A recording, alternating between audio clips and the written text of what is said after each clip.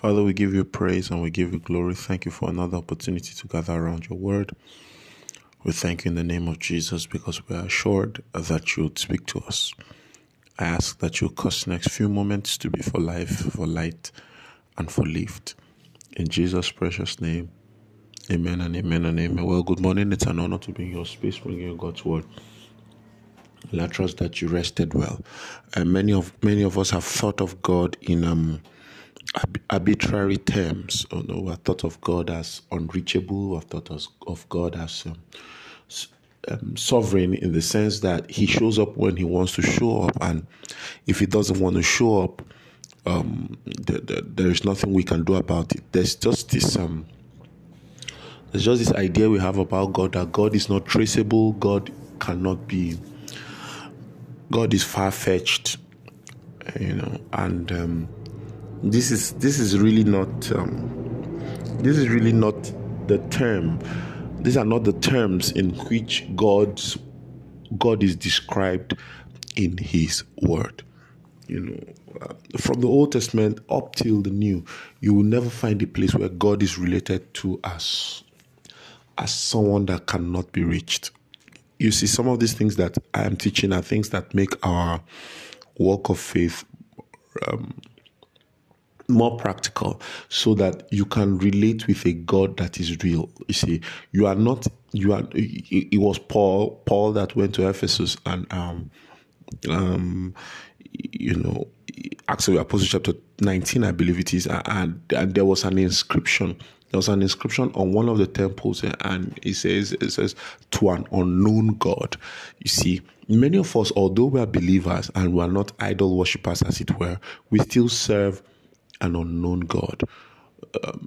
The truth is this: God can be known.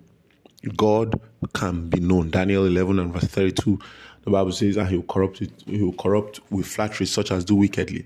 But they that know their God shall be strong and do exploit. God can be known. The Bible says, and Jesus speaking to those who believe in John chapter 8 and verse 31, it says, and he spoke to them who believe. He said, if you continue in my words, then shall you be my disciples indeed, and you shall know the truth. Consequent upon continuing in my word, you shall know the truth. John chapter 8 verse 31 and verse 32, and the truth shall make you free. The truth can be known. Sanctify them. John chapter 17 and verse 17, the Bible says, sanctify them by thy truth. Thy word is truth. So truth can be known. God can be known. God can be known. I want us to understand that our walk of faith is not haphazard. Our walk of faith is not arbitrary. It's not by luck.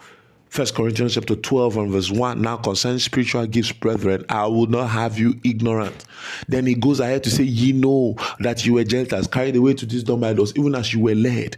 Wherefore I give you to understand that no man speaking by the Spirit of God can call Jesus accursed, and no one can say Jesus is Lord except by the Spirit of God. These things can be known. You see, look at this. Job chapter 5. The last verse, he said, behold, this we have searched out. He says, know it for thyself. He said, behold, this we have searched out, and it is true. Know it for thyself. So this God can be known. That's just what I want us to see.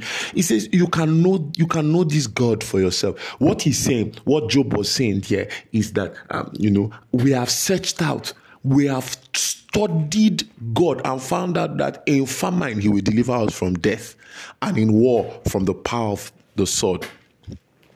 He said we have discovered by research that at famine and destruction a man can laugh, and we will not fear destruction when it comes. We shall be hid from the scourge of the tongue, and we shall not be afraid of famine when it comes. It's possible. These are possibilities. He said we have searched it out. So we can commit ourselves to a more empirical Christian life where it's not based on assumption but on real study. God can be found in his word. I trust that bless you. I'm sure God, I thought to bring you a word of faith and hope.